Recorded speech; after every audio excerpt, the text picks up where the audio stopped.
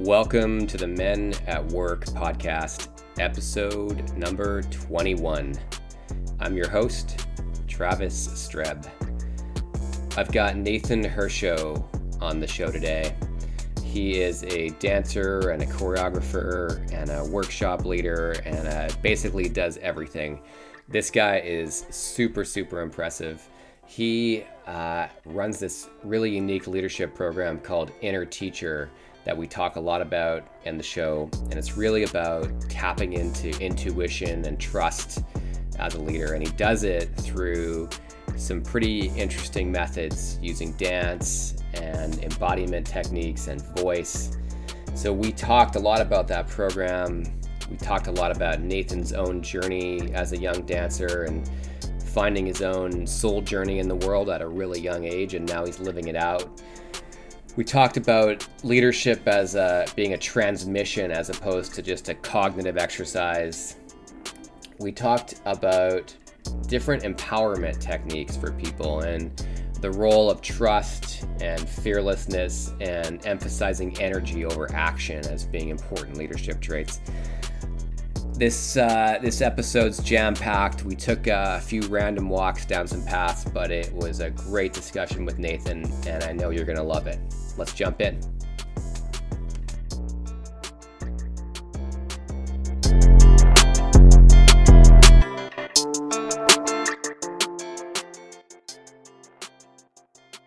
Great.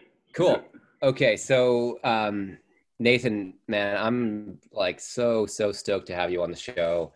I know you met my wife back in LA at the Parliament of Victory, and she came back just ranting about your vision that you have for bringing together, I'm gonna butcher this, but dance, improv, leadership, inner wisdom, yoga, all of it together to help people understand and really embody the teacher that they have within them. So, I do want to talk about that, but I also want to know, man, like, how the heck did you get into this stuff? Like, what's your story? I mean, I know you left home at a young age to be a dancer, but I'm super curious to hear where you've been on your journey.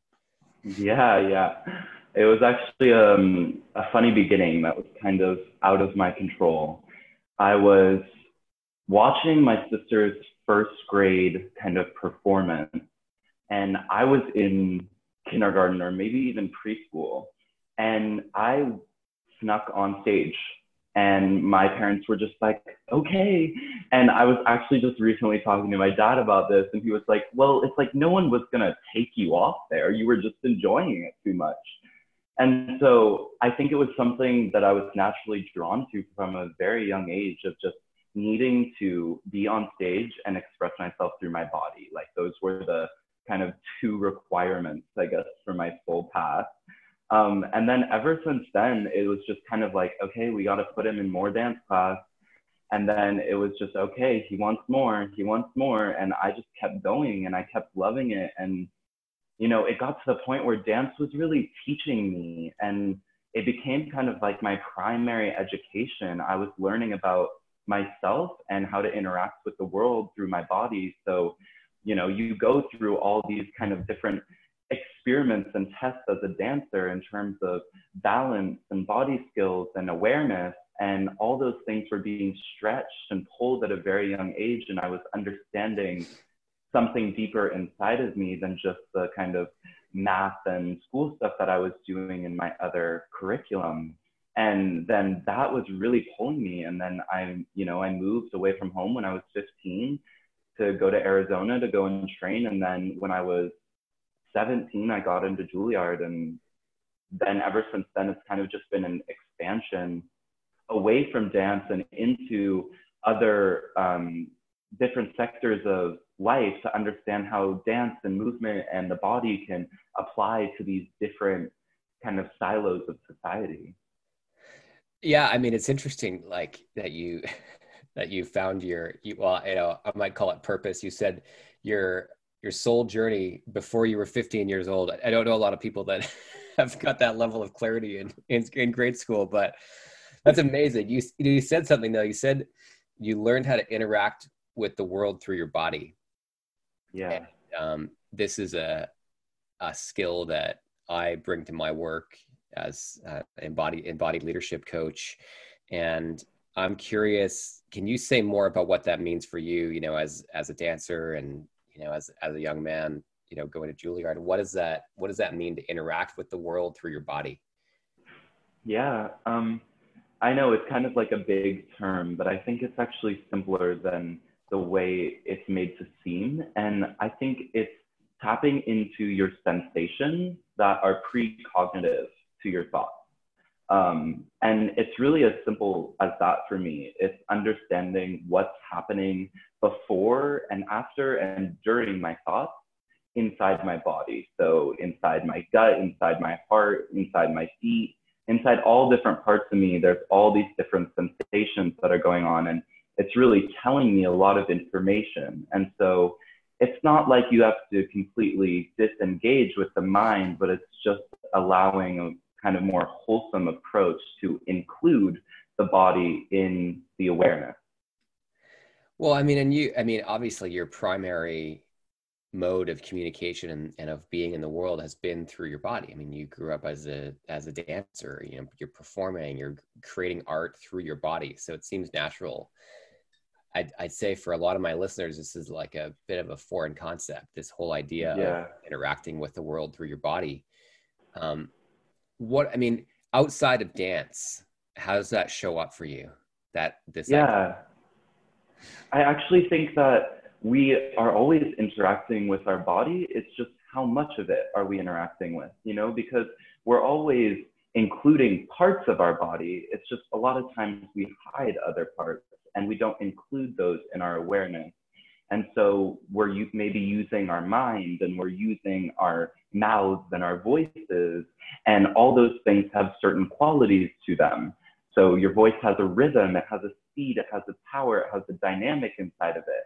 And so do all the other parts of your body. And so I think it's just including them within your experience of your reality, and including all of the rhythms and sensitivities and facets that they have. When you're talking to someone, you're not just speaking with your voice, but you're also speaking with your body language. You're speaking with your hands, you're speaking with your gestures.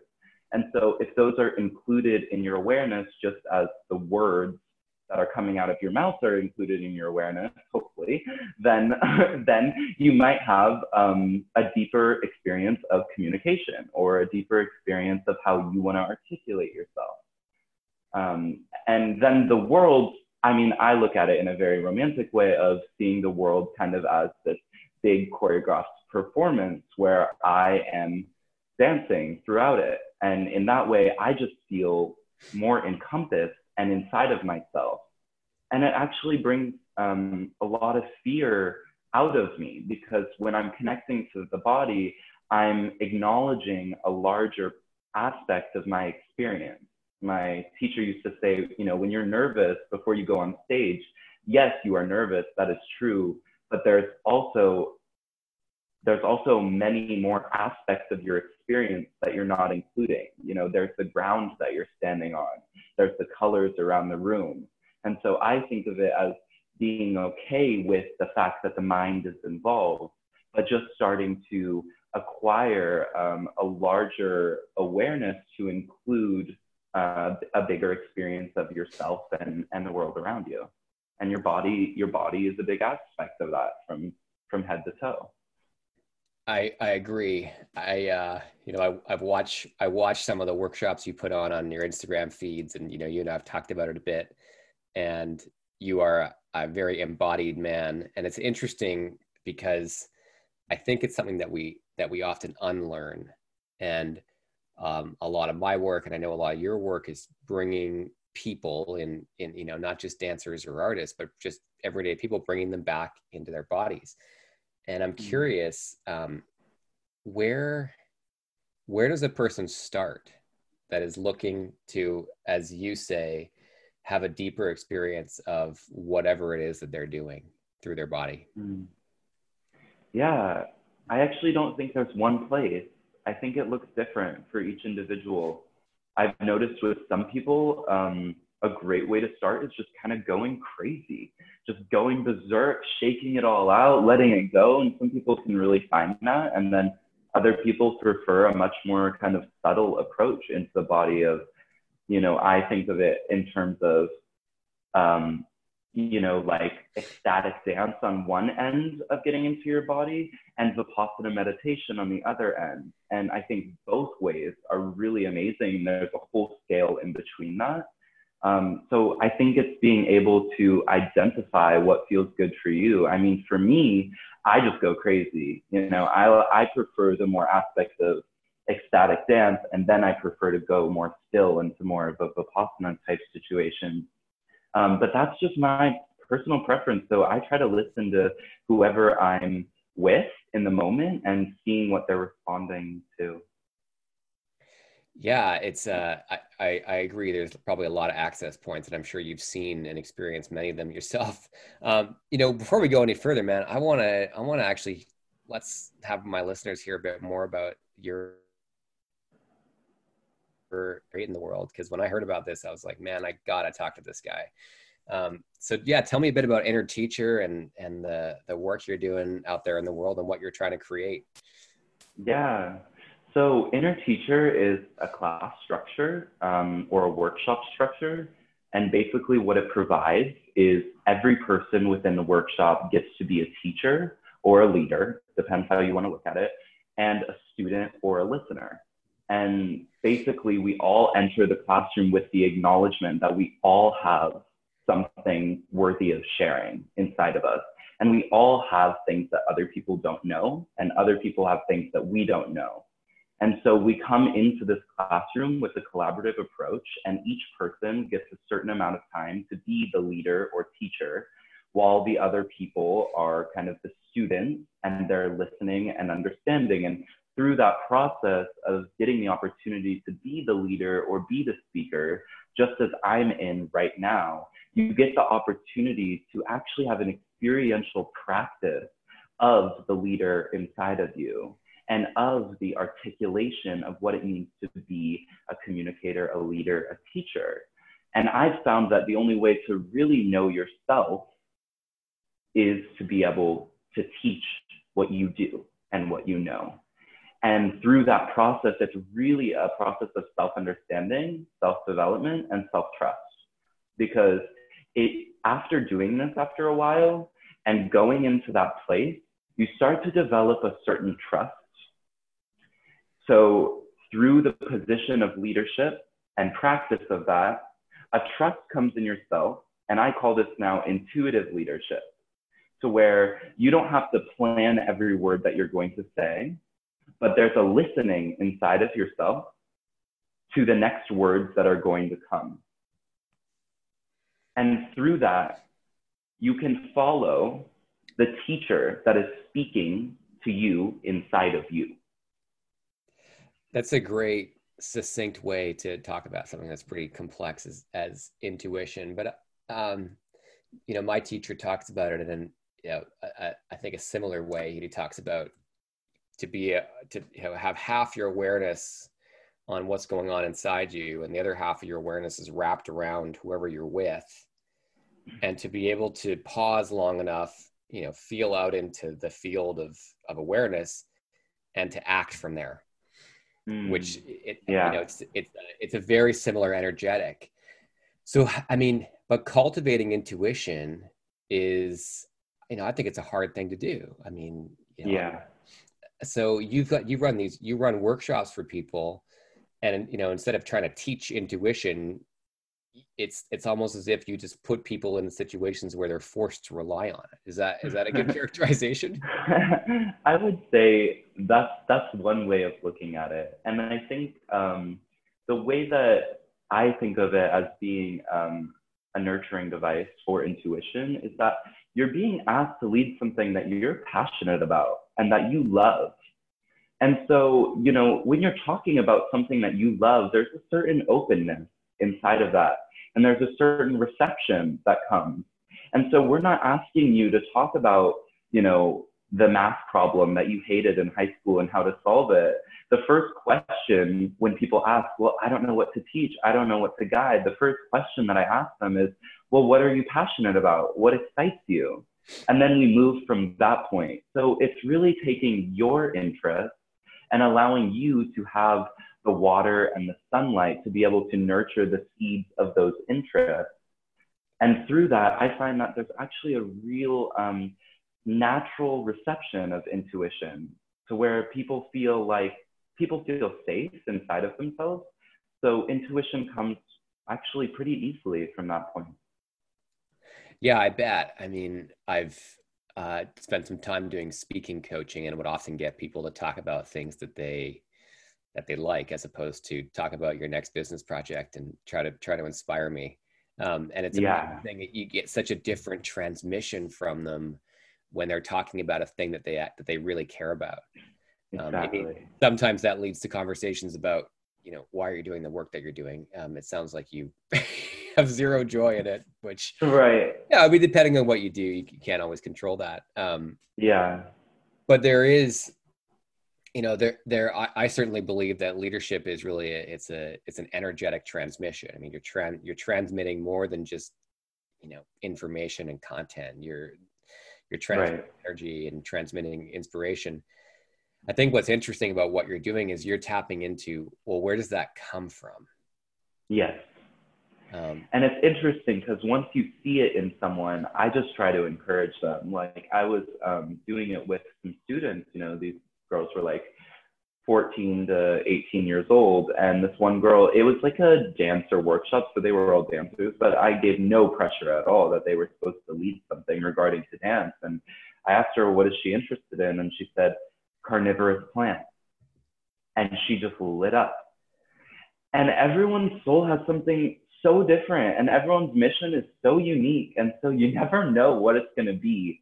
But when you see someone light up like that, I just think that's such a beautiful path to help and be the hand on their back to kind of support them and nurture them down that road. And she ended up teaching us how to take care of carnivorous plants. And, and she just loved it. You could see she was beaming about these carnivorous plants. And I was just like, I was so happy for her, because I don't think she felt ever in any other kind of educational or leadership development, anything, that she could talk about this and that she could be open about her love for carnivorous plants, because it's, it's very unique.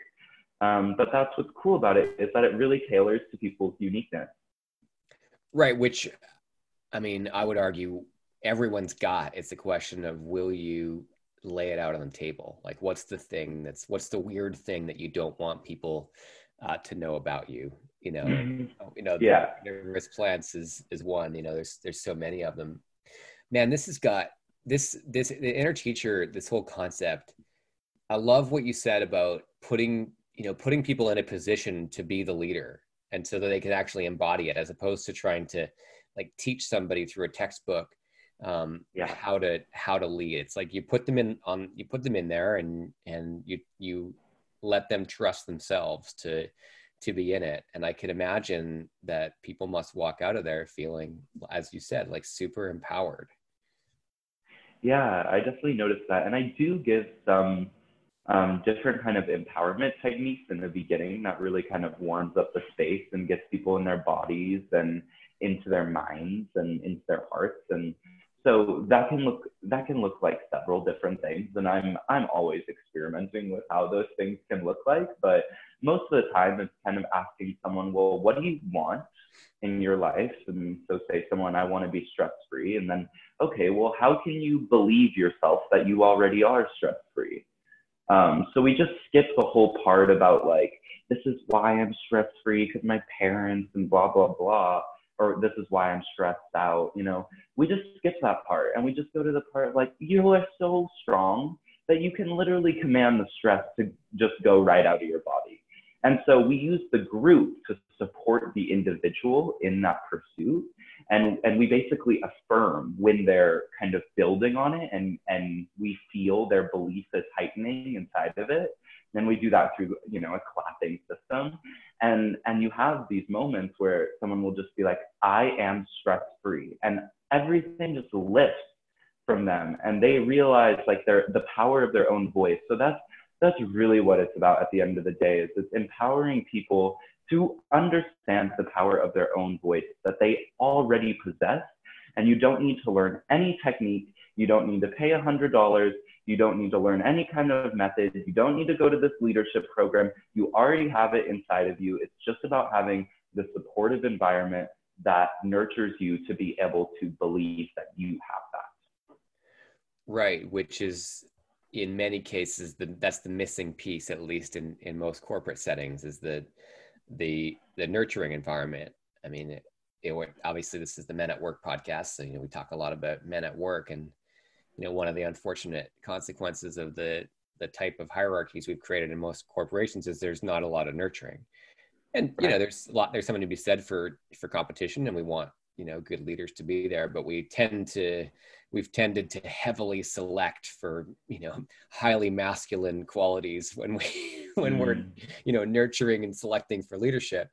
I could imagine though that there's as we move into a time where we're getting, I'd say, slightly better on the gender equality and certainly diversity of leadership, there's a ton of room for what you're doing in the corporate setting.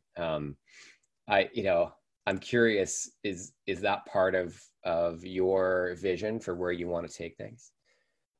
It definitely is. Yeah, the corporate setting.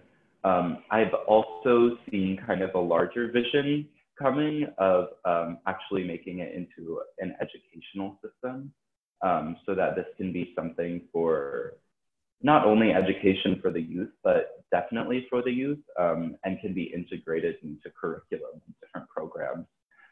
Because I think that there's really something to taking someone's individual dreams and ideas and really nurturing that, rather than trying to fit them into a box of, what they're supposed to learn and what they're supposed to know, so that we have a society full of visionaries and leaders and trailblazers and rule breakers, and people who actually really know what they're doing. So that's why I think when you say that it maybe doesn't fit into this old paradigm of what a leader means, I'm not interested in that paradigm, and I'm not interested in changing it. I'm interested in creating a new one, because I think that one is being deconstructed right now. And I think a new one has to arise in its ashes. And that's what I'm trying to build.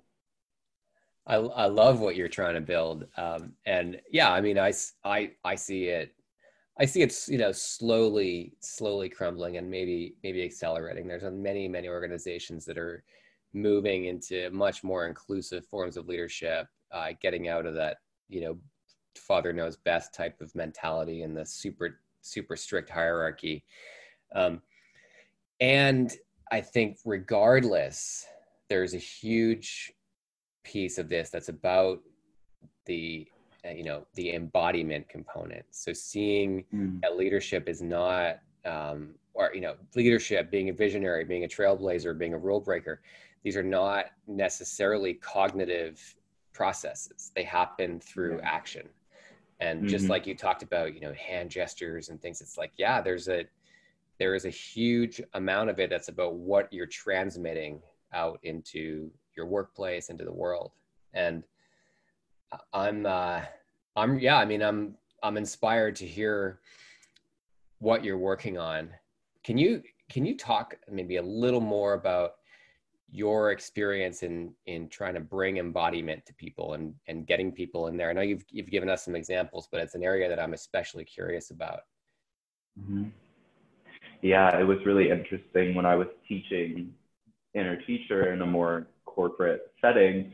I'm telling people, well, first of all, we're around like this huge board table. And I'm like, okay, this is an interesting space to experience embodiment. Like maybe we all get up on the table. No, but we didn't do that. So, I'm telling people to kind of shake it out and walk around and get into their bodies a little bit. And it was really interesting, and I have to kind of celebrate my own ignorance here that, I'm at the point in my life where I'm also trying to figure this out. And I can transmit it to anyone that has some kind of awareness of their body, but when people don't have any awareness of their body, it's a much harder game because you're working with the embarrassment. And so I think there's a big kind of mental block that is not allowing people to go there. And it comes from, I think, the thought that being in your body is either too feminine or is something that's weird or is something that we're just not comfortable with for some reason. Even though when you look at some of the most influential and powerful leaders, they're incredibly in their body. So for some reason, I think it's kind of been a device that maybe the powerful and rich are using in order to keep us powerless, with some kind of thought form that being in your body is either a feminine thing and that's not okay, to embrace your femininity and masculinity, or that makes you weaker somehow, even though it doesn't at all. It actually encompasses more of you, so you become more powerful because you're engaging, all the facets of yourself in your mission and in your voice and in your body, which I think is what it's about. So, a lot of strategies that I have is I start with the voice, because a lot of I find people in corporate is that they know how to project their voice. They know how to have a certain sound current that can, be influential. And so then I take that voice and I connect it to the quality of the body. So what would that voice look like inside of your body? How does that voice express itself if you allow your body to move? Because a lot of the times we're just mentally constricting our bodies to not move. And so when you give permission for movement and you allow it to be in alignment with somebody's voice, all of a sudden, all the movement and all the body language happens really naturally. I think people overthink this a little bit in terms of like, oh, there's a specific body language that I need to hold, where I really think that it comes very naturally, and it's just a mental permission for movement. I completely agree with that. I mean,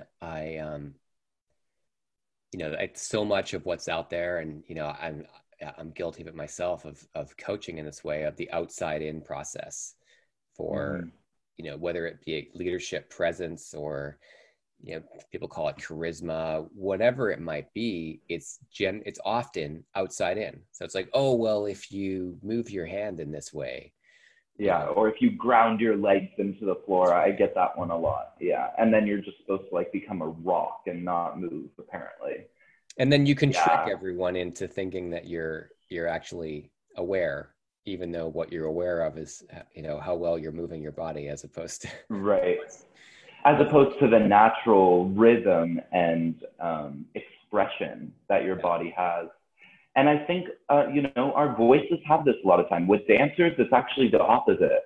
A lot of times they're very in their body, but they don't know how to speak and use their voice. So it's really interesting because I'm kind of playing both sides of it, where I'm working with a lot of dancers in my dance company, where we're trying to empower them to connect their voice to their body's expression. Because their bodies are so powerful and they're so in their bodies, but their voice is not aligning. So I think, you can work both ways with that depending on who the person is. There are some people who, really know how to move a lot just naturally. Like my mom is not she hasn't practiced movement, but she does have this natural expression to her. And so I think there are people like that. And then a lot of times for her, it's connecting the voice to the body. So I think you can go a little bit different ways. And when I say the voice, I also mean the voice inside of our head. So what is that voice saying? And where is the dissonance between that voice? So let me break it down, because I kind of look at it, and there's this overarching mission or goal that we have within our life of who we want to be and what we want to achieve. And then we have our voice, which is also the voice inside of our head and the voice that I'm speaking right now. And then we have our body. And a lot of times there's a lot of dissonance between those three things. And I think a lot of times that is not allowing us to pursue our mission or have the things that we want to have or become the person that we want to be, because there's either dissonance in the voice, the sound current, the voice in the head, or the body. And so a lot of times I look at people and I'm like, okay, well, what do you want to be? And seeing kind of what their mission is. So say this woman, she really wants to be in politics. Okay, awesome. I see that she has the ability to be in politics, but for some reason, her body language is saying that she's, a football player, because she's just kind of being way too rambunctious and stuff. And so it's figuring out how to, because we're always constructing ourselves to be able to fulfill our mission, our dharma, our work. And so we have to also construct our body and our voice to be able to serve that mission. And it's actually a very natural process because you were built to do that. So your body and your voice have certain abilities. So it's kind of more a process of, like you said, unlearning and uncovering what their natural instincts are and then going from that place. And a lot of times people are like, well, I have no idea what I want to do. And I'm like, well, you have the body of a dancer, and that's rare. So you should do something with that, or you have the voice of a politician, or you have the voice of a CEO. It's like there's certain characteristics that we have that are kind of within our epigenetics that I think if we can see and we can look at in a very clear and real way, then we can learn a lot about ourselves and then just continue to amplify the things that we're great at and the gifts that we've been given. Just make those things bigger. That's right. Make it make it grow. I'm curious, maybe we can jump back into your journey for a minute. I mean, this is our, second conversation. You made a huge impact when you met my wife in LA. You have clearly found some alignment between those three elements of voice. And I'm curious, like, are you aware or do you know how that happened for you? Because you're, you've got a real big mission, a real big vision in this world. And, here you are and, are you a senior in university? Yeah. Yeah. So, I mean, by all standards, you're, a very young man to have this level of clarity, but also this level of command over your voice. And I'm wondering a little more about what that journey was like for you. Well, I think Kundalini Yoga has been a huge part of that journey, and my teacher, Guru Jagat, who your wife studies under too. So I have to give credit where credit is due, that the lineage of Kundalini Yoga is something that I study every day, and that it's something I practice every day. And I'm always looking at what the teachers that I admire are doing, and I'm trying to embody those qualities because they have something that is passed down through a lineage that has maturity inside of it. And so I'm really studying that and taking it very seriously. But in terms of my own practice outside of that, I think I really practice what it means to be in the vision that I want to have. So if my vision is teaching inner teacher to thousands of people and putting it into the educational system and giving it to these corporate businesses, I'm holding that vision in a way that I'm already living inside of it. And so then it's just about holding it long enough to where the rest of the world starts to see the vision the way I'm living it. And it's a living, it's not a thought. I'm living that vision. I'm experiencing that vision. And that goes to the very practical practices of going out into my forest in the woods and pretending like I'm teaching a class of 1,000 people and actually commanding my voice and my body. And then that goes to the smallest practices of like, how do I nurture this plant that I have in a way where I want it to grow big and tall? So, and the smallest little details, I'm really starting to uncover within my own personal practice of, oh, by me not folding that sheet is actually a metaphor for my impatience within my life. And so I think I'm really starting to look at the smaller things, and I'm starting to acknowledge how those are representations of the bigger things that I'm experiencing and the bigger things that might be setting me back. And I'm being very meticulous with how I acknowledge those smaller things now. So I would say that, yeah.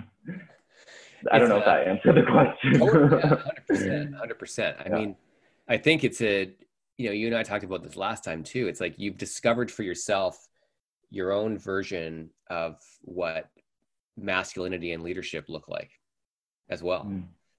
Yeah. I mean, it's and we talk about it a lot on this podcast about, obviously being men at work, but for yourself, you've coined this kind of beautiful marriage of that, the real confidence and direction of the kind of spiritual masculine with also the grace and intuition of the feminine side of things as well. And that's how you've decided to be a transmission of masculinity in the world. You talked about this idea of, you're committing to a different kind of masculinity. And what else does that look like for you? Yeah, that's a great question.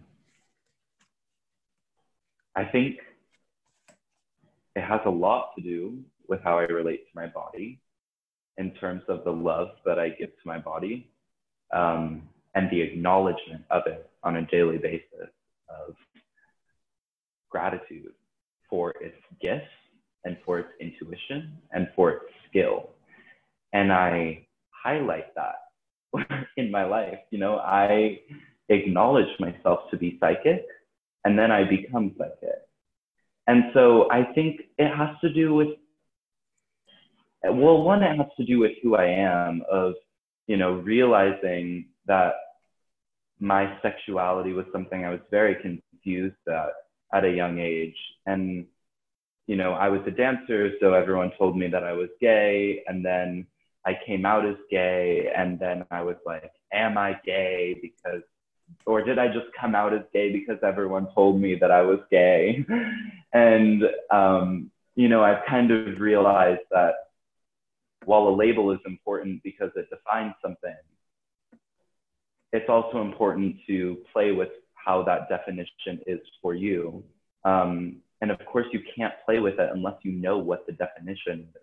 So I think also just understanding on a day-to-day basis, like, oh, what archetype am I in right now? Like, am I in a more masculine archetype? Am I in a more feminine archetype? How is that moving? Really, like the self-psychology of the self, of understanding how you are acting and how you are responding intuitively in different situations of your life. And then being able to take those things and have a little bit more command of it. Oh, okay, I'm seeing my partner needs more nurturance. Maybe I can embrace more of a feminine quality. And being able to then command those two energies and play with them and then combine them. And I think being on stage has had a big part of this too, because when you're dancing, there are certain qualities that are inherent inside certain movements. And so I think that has also been a big gift to me, that I've been able to connect with those different qualities through that vessel of experience. Yeah, I mean, I'd say it's been a huge gift for you. Even just seeing, my listeners don't get a chance to see you on video. This is audio only, but even seeing the way you move and the way you command your body, even through Zoom video, it's true. And I think one of the things I'll also name is like you found a way to not make any archetype wrong. Like whether you're feeling like you're in a more feminine energetic space or masculine, and you found a way to just be with what is, or to read a situation and figure out what's called for here. Yeah. Maybe it is like a certain directness, a more masculine style of energy, or maybe it's, like you said, more nurturing. But that's a lot of the A lot of the work I do, certainly with the men's group I lead here in Vancouver, with and even with individual clients one-on-one, is to help them see that there's no wrongness with any Yeah. of these archetypes. It's more about figuring out, what's your energetic or emotional state, and being aware enough in your body to know that. And secondly, what's the situation call for here, and act. Yeah. I've been doing a new thing where I don't judge my action, but I judge my effort. And that has been so helpful for me, because when I'm in a position where maybe I have no idea what the right action to do is, I just put effort in. I put energy in. And I say, I'm going to do whatever it takes to find right action inside of this situation. And when I do that, the action normally happens, because you're sending out a deep prayer for that action to come. And that's the effort inside of it. And so I don't judge whether I do something right or whether I do something wrong, but I judge how much I tried. I like it. Probably a pretty good lesson for most of my listeners out there. It's maybe don't judge the action so much, judge the effort. A lot of go ahead, Nathan. And being real with what that effort was. Like, was there insecurity behind that effort? Like, was there fear behind that effort? Or was that a fearless, committed effort? And I'm very real with myself about this in terms of, no, like, because, it's very easy to tell within myself if I'm doing a dance routine or something, and I go to do something, and, I went to do it, but I was a little afraid I was going to mess up. That has a huge effect. And that's a metaphor for all action that we're taking. That has a huge effect on the action. And so I'm really judging my fearlessness inside of something. And I'm very committed to the growth of my fearlessness, not the growth of my humility and service and all these kind of exterior things that we're looking at. I'm judging, and I'm deciding and looking at my growth of how fearless I can be in each moment. It is a good analogy. I think that, you're reminding me, I met a woman who runs a wolf sanctuary out in the desert just outside of LA. And she was talking about how there's principles of how a wolf operates, and the wolf is always 110% committed to whatever it's doing. Like, it doesn't matter how scared it is. It's like, nope, I'm 100% committed to whatever I'm doing. And I'm fully confident this is going to work. And just going, jumping in both feet. And I think a lot of what we see today, and, this is certainly relevant for the world of leaders, is people when they walk in, it's like they're a bit tepid, or they're timid, or they've got, one foot in, one foot out, and they're not trustable. Mm-hmm. Yeah. And that comes with self-trust. I think fearlessness comes with self-trust. And that's a big part of Inner Teacher, is that as you put yourself in situations of leadership, and as you start to become more comfortable and more fearless and more intuitive with that, you develop a self-trust capacity to where, when you are in any situation within your life, you are confident in yourself that you will make the right decision if you put the effort and the fearlessness inside of it. So when I go on stage, I can't be thinking about whether I'm going to do this right or whether I do this wrong. I have to full body dive into whatever it is. And that is the percentage. I kind of look at it as a percentage of effort, in an all-encompassing way of, there's effort in the direction of my mission, and then how I'm aligning with that, with my voice and with my body. And that's a full effort. That's what a full body dive means. You don't go in with just your pinky finger and do a dive. It's body, heart, soul, mind, all at once, jump off the cliff, and you go, and you just let go, and you free fall, and you see what happens. And a lot of times you get hurt, but you're meant to get hurt, and you're meant to learn, and then you're meant to heal, and you're meant to grow. And that's part of the journey, is failing a lot. Yeah. Well, and I think, that's the paradigm, I think, also that you and I are trying to change, you in particular with inner teacher, is like having a having an environment where in an organization where people are working, or making their art, whatever they're doing, an environment that supports this idea that failure is okay, and that in fact it's almost celebrated. And I think that's Yeah. another, aside from the kind of masculine dominated leadership hierarchy, the other one is that, failure is often seen as a, terrible thing. And, yeah, like if your company tanks, that could be a really bad thing for sure. Definitely. And, Definitely. but it's you're talking about the small stuff. Like if you go Yeah. in, if you go all in and you get used to that, how do you teach that when in the inner teacher workshop? Like you talked about fearlessness comes from self-trust. How do you get people to find that self-trust? I come across a lot of people in my work that just that's a huge barrier for them. I think there's a lot of different ways you can do it with imagery and words, but all that kind of becomes meaningless because it's a transmission. If I'm fearless, they will be too. And it's as simple as that. If I'm experiencing synchronicity, everyone around me will too. I've had these crazy moments where like other people's lives, like I was just with my friend and we were talking about, I don't know, we were just talking about a video he's making for me and stuff. And then, he immediately, right after he left me, he ran into this person and needed to get this information. And I think that, you become a transmission for other people's heightened experiences of themselves or something. And so wherever you go, a little bit of that is being leaked into them. And so, there's a lot of ways you can encourage someone to go there. And I think it's up to us to be creative to figure that out.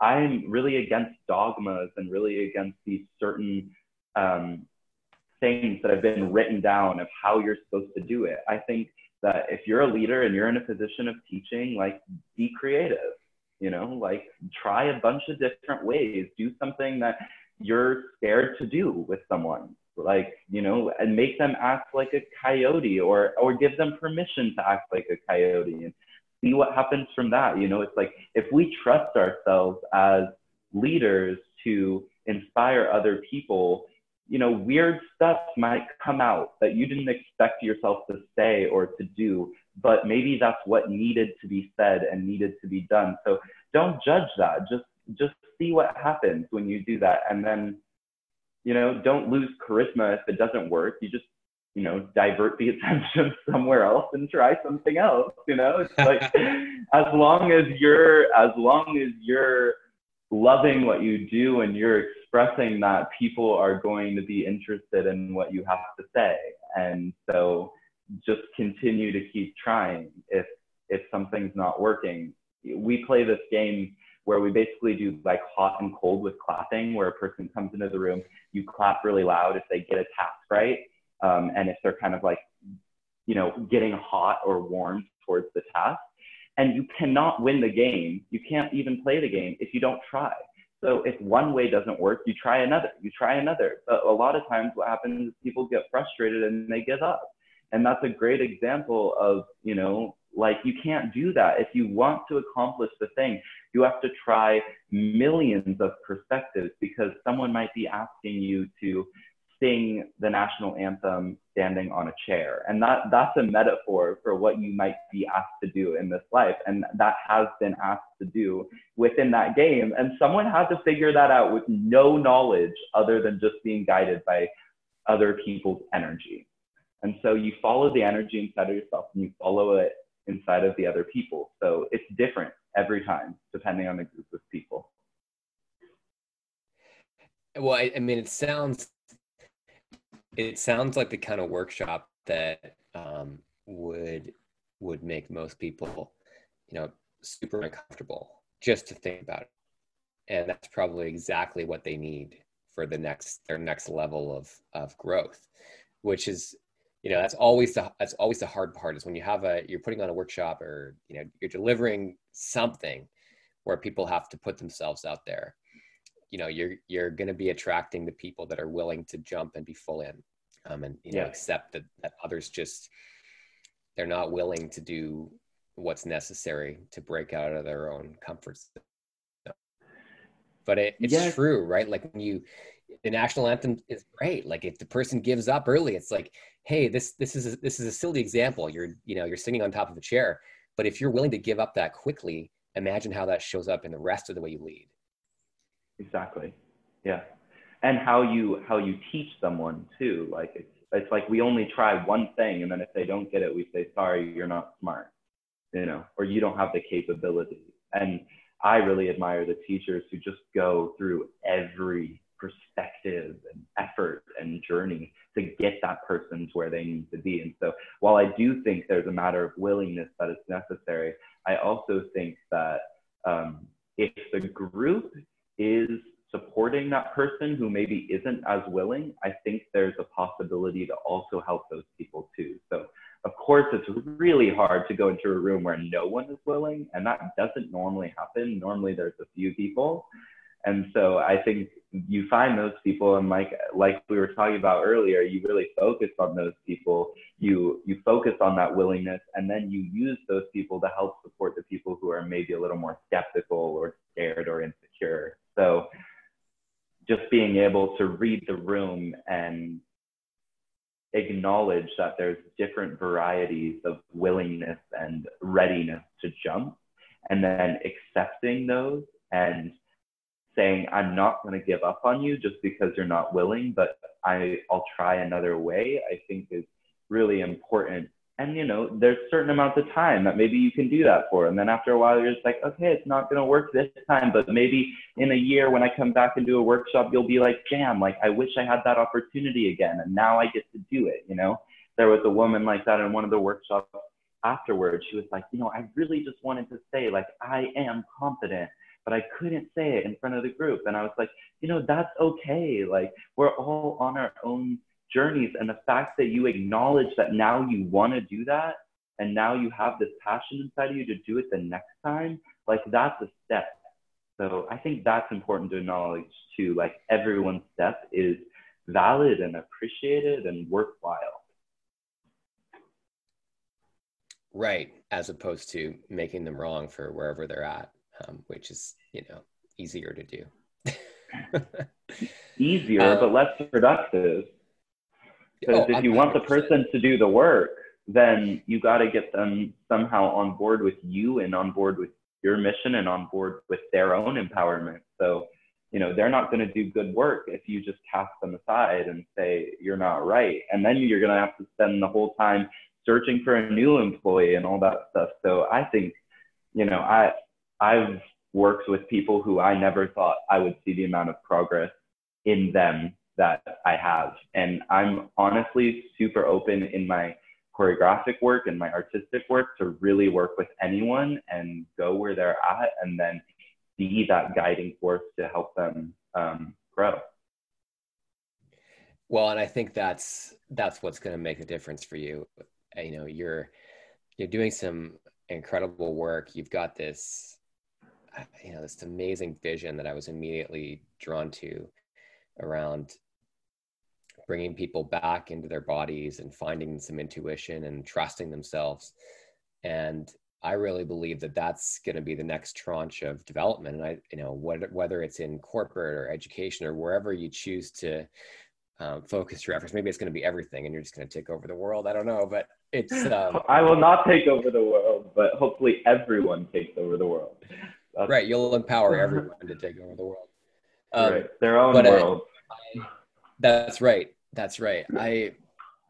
I guess I really am curious, like if I want to make sure my listeners know where they can go to find out more about you and your work as a dancer, as a choreographer, as with Inner Teacher, because it's, you're out in New York, you're at Juilliard, and, you're already breaking onto the scene as if you're, in your mid 40s. And so I'd love to be able to have people be able to catch up with you before you before you're unreachable as a rock star.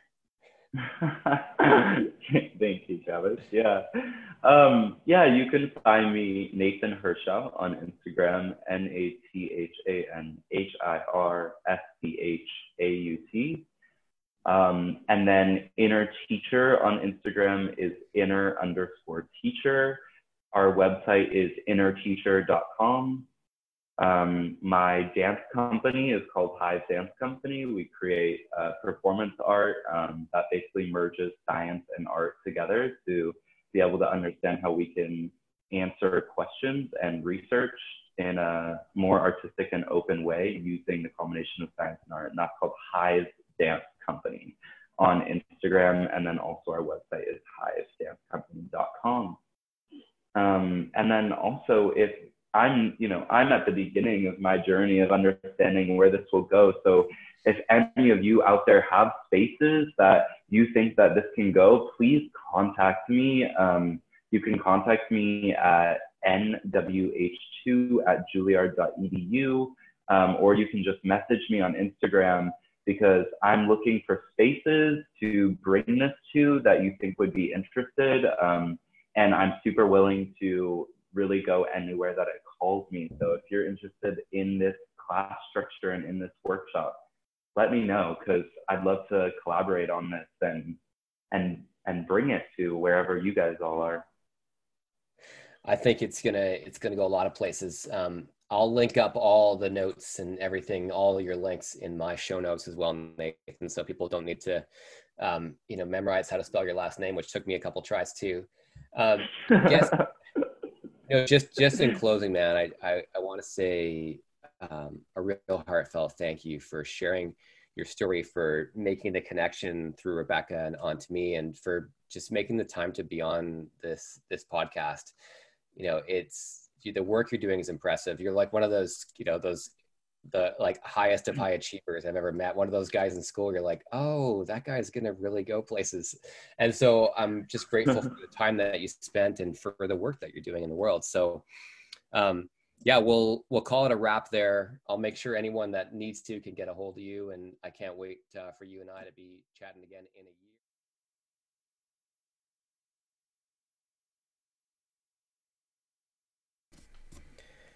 Whew, that is a wrap on episode 21 with Nathan Hirschau. Wow, Nathan's up to a lot in the world, as you likely heard. He's got a ton of stuff that he's going to bring into the world.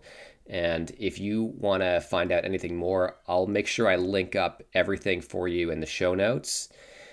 And if you enjoyed this episode and you want to leave me some feedback, you can do that on my website at travisstreb.com, or you can do it through iTunes, through SoundCloud, or wherever else you're listening to this podcast. Thanks for tuning in. We'll talk to you all next week.